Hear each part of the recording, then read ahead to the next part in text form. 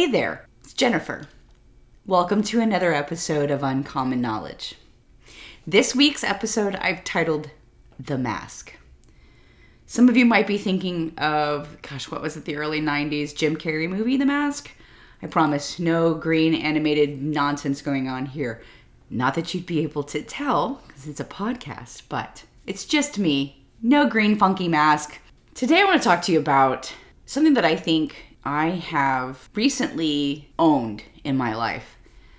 I think over the years I've touched on it and I've had flashes of acknowledging this. But through some of the stuff that I'm doing in the last few months, really particularly in the last 2 months, I've been really looking at my motivations behind things. So today's conversation, today's episode is coming from that. Not too long ago, my son and I got into a little bit of headbutting over an issue. He's going through and walking through something, and he's 12, so he's almost a teenager, and he's got all of these emotions and all of these things that he's got going on in his life.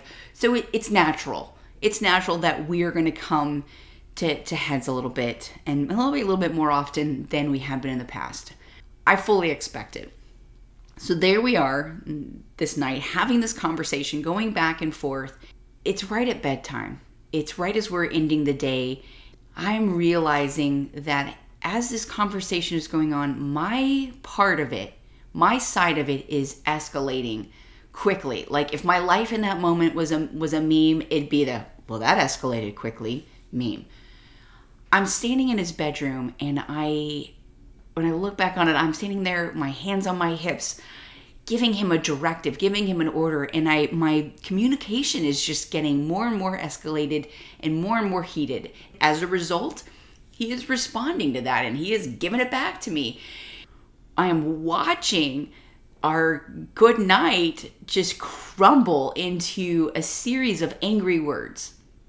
We end the evening and I say my terse goodnights and he says his terse goodnights and we part ways, and I go into my room and have that moment where you're sitting down and I'm reflecting and I'm trying to calm myself down because I've been trying to be good lately and get into bed at a reasonable time. So I'm there and I'm trying to calm down. I'm trying to get to a point where I can physically see myself getting into bed and being able to go to sleep. Like I said, I've been working on understanding the motives behind things. So I'm starting to dig into that fight that we just had while it is still fresh.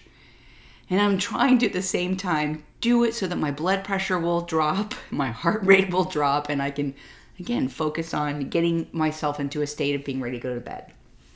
And as I'm digging into it, I'm peeling back the layers, I'm replaying the conversation, I'm watching myself go from normal communication about this subject to just flash, boom, angry. And I'm watching myself and just shock and remembering what I was feeling and thinking and trying to understand how that happened. How did I just go from conversation to angry? And I realized as I dug down deeper and deeper, the human brain is a fascinating thing. In a nanosecond, I went from where we were at conversationally through all the possibilities of what that behavior in him could dictate and what the outcomes could be.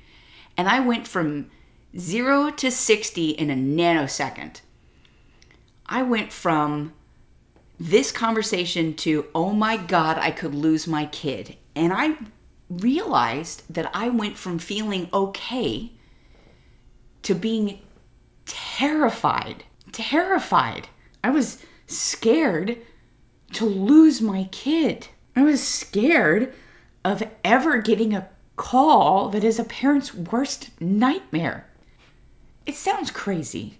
But I did. I went from that conversation, which really was not that severe, but in a flash, my brain processed all the ways that I could be dealing with that reality. And that is not something I think any parent ever wants to acknowledge. That's not something any person I think wants to acknowledge, is the very real possibility that we could lose people we love.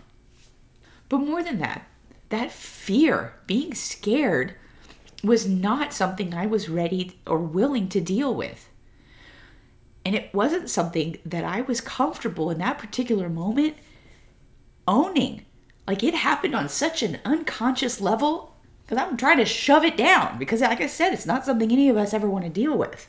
So that happened, and because my body and my mind were in no way ready to have that reality surface up to a conscious moment, I responded with the only thing I could, the only thing that I thought would protect me.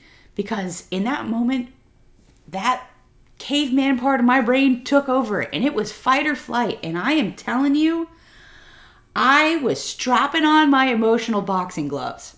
Because while we weren't battling over something that was really that severe, it just flashed through me. And I went, like I said, from 0 to 60, and I was prepared. I mean, literally, when I was thinking about it, seeing myself and going back over it, I physically took on the stance of power, of fight. Like, I was ready to fight. I'm telling you, I strapped on those emotional boxing gloves. In a previous episode, I shared with you kind of some of my approaches to parenting. So if you've listened to the Manual Not Included episode, you'll know that I try to be very honest with my son about my parenting struggles. I try to be very honest with him about my struggles just in general. But particularly, I have tried to apologize to him when an apology is due on my part. That next morning, I apologized to him. But more than just apologizing to him for my behaviors, I shared with him why I got mad. I shared with him the fear I had and being scared. I get choked up right now just talking about it. But it was important to me to let my kids see into that vulnerability, to let my kids see that I just wasn't an angry mom. I was scared. And let him see that I'm not perfect. Again, so many ways that I am not perfect. And that I'm going to do things I'm going to have to apologize for later. That experience got me thinking about, because like I said, I'm digging through in all kinds of ways the motivations behind some of the things that I do in my life. It got me thinking about other times that I've been angry. I started digging into those moments. Some of the times that I've been angry where those kind of moments where you just look around, if you were watching yourself through your own eyes, or maybe as a third party observer, like, whoa, that escalated quickly. Or, why was I angry about that? It seems like such a crazy, silly little thing. Why was I angry? And do you know what I discovered? I discovered that something like 90% of those times, I actually wasn't mad. I was hurt or scared, disappointed or ashamed or worried or threatened, or I felt powerless, or I felt disrespected. I felt guilty, or I felt rejected. And sometimes I was just tired. You know, I see there's the popular candy commercials about being hangry. I think sometimes there's an anger that comes with just being tired. Each of those circumstances behind those feelings share one thing in common for me. All of them expose a vulnerability. All of them put a chink in the armor or show you my Achilles heel. For somebody who for years was trying to be perfect, to exceed people's expectations, to be whatever I thought everybody thought I should be. That's hard. That's inviting people in and letting them see that you're not perfect. And like I said, for years I struggled with perfectionism and the expectation that I had to always have my stuff together. Some of those examples, just to give you an idea of what those things look like. When I was a kid, pretty young, I think still in elementary school, I'd gotten a new hairdo and I was so excited about it. After getting it done, I literally ran to my best friend's house because we were going to have a play date. And I was so excited to show her my new do and have her be excited with me. I got there for the play date and she told me how much she liked it, and that made me feel so good. And the next day at school, after gym class, I happened to overhear her talking about it with another friend. And she called it dumb and said that I just wouldn't shut up about it. And man, did that hurt. that took all of the air out of my sail. I was absolutely just deflated. Here was my best friend was talking about this when she had told me that she liked it and had been excited with me. And rather than talk with her about that, or rather than share my hurt with her, later that day on the bus home, she walked up to sit with me because we always sat together. And I just straight up yelled at her and told her she wasn't allowed to sit with me. She needed to find someplace else to sit. And that was it. I just turned at that point and gave her the cold shoulder because it was easier. She'd hurt me and I wasn't willing to risk any more hurt. And I wasn't ready either to share that with her. I just didn't realize it at that age. Disappointment is another one. I'd been seeing somebody for a little while. We had been very busy. Our schedules had been very hectic, and I had a young child, so that kind of dictated how often we could get together. We had decided that we were going to have a midweek date night, that we were going to be intentional, and we were going to section off some time and just spend time together. And I was very excited, but because I had a young kid, it meant I had to find somebody else to watch him for that window of time. So I made all those arrangements. I'd found somebody to watch him. I'd gone, made plans. I'd gone to the grocery store and gotten all kinds of fun things to cook. And I was going to try something new.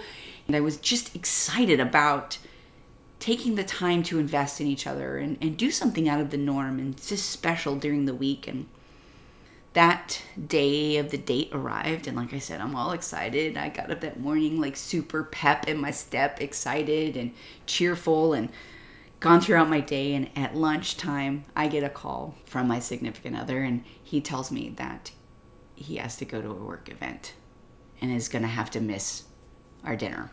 And there are a lot of things behind that when I look back on and think, maybe he could have chosen me over dinner. Maybe he couldn't have. I don't know. Sometimes there are things in life where we don't have a choice and we need to do those things. But in that moment, did I choose to share with my significant other that I was disappointed, that I had been really excited about our date, and now I was really deflated and let down because he was going to back out? Nope. You know I didn't. I picked a fight. I did the typical thing and picked a fight. I strapped on my emotional boxing gloves again because that was easier. It was easier to pick a fight and be mean to him and on some level hope that I hurt him like he'd hurt me, because it was easier than to chance being vulnerable and sharing with him that I was disappointed, or hearing him say that he didn't care, or hearing him say that it wasn't going to be hard for him. But I didn't give him a chance. I didn't think about this. This is another side note, that maybe it was hard for him. Maybe he was really disappointed, but man, I just didn't even care in that moment. I just picked a fight, and I was not nice, and I made him pay for it. And I laugh because we're not together anymore. But I look back on this behavior and I think, how ridiculous. How ridiculous, especially with somebody that I'm in a romantic relationship with. I chose to shove him away and put up the anger shield and throw it up rather than share with him that I was disappointed.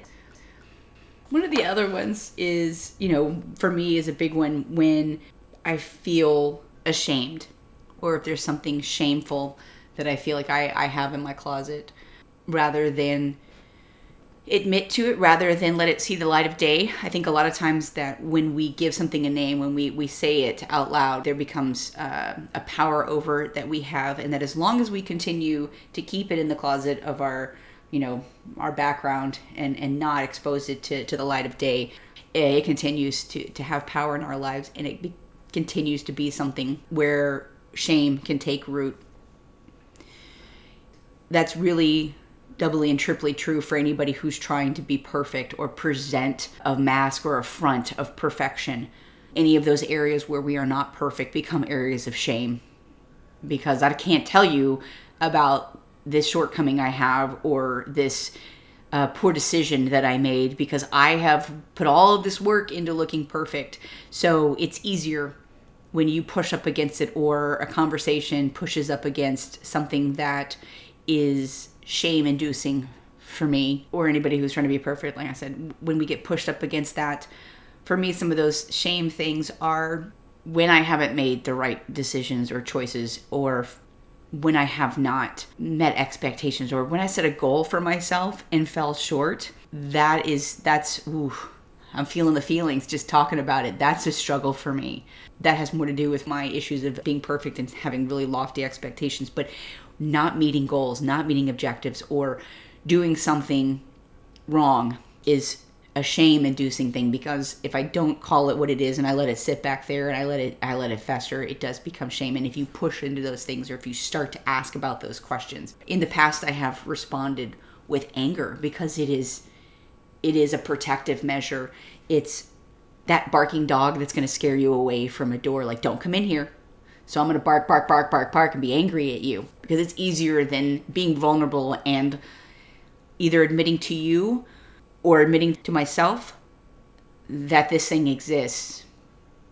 I just shove it away and bark at you and shove you away. I think some of us do that even when we're feeling guilty for kind of the same reasons, because we're not really ready to process, or we're feeling vulnerable about our decisions or what led us to a certain place. And rather than talk about those shortcomings, we respond with anger.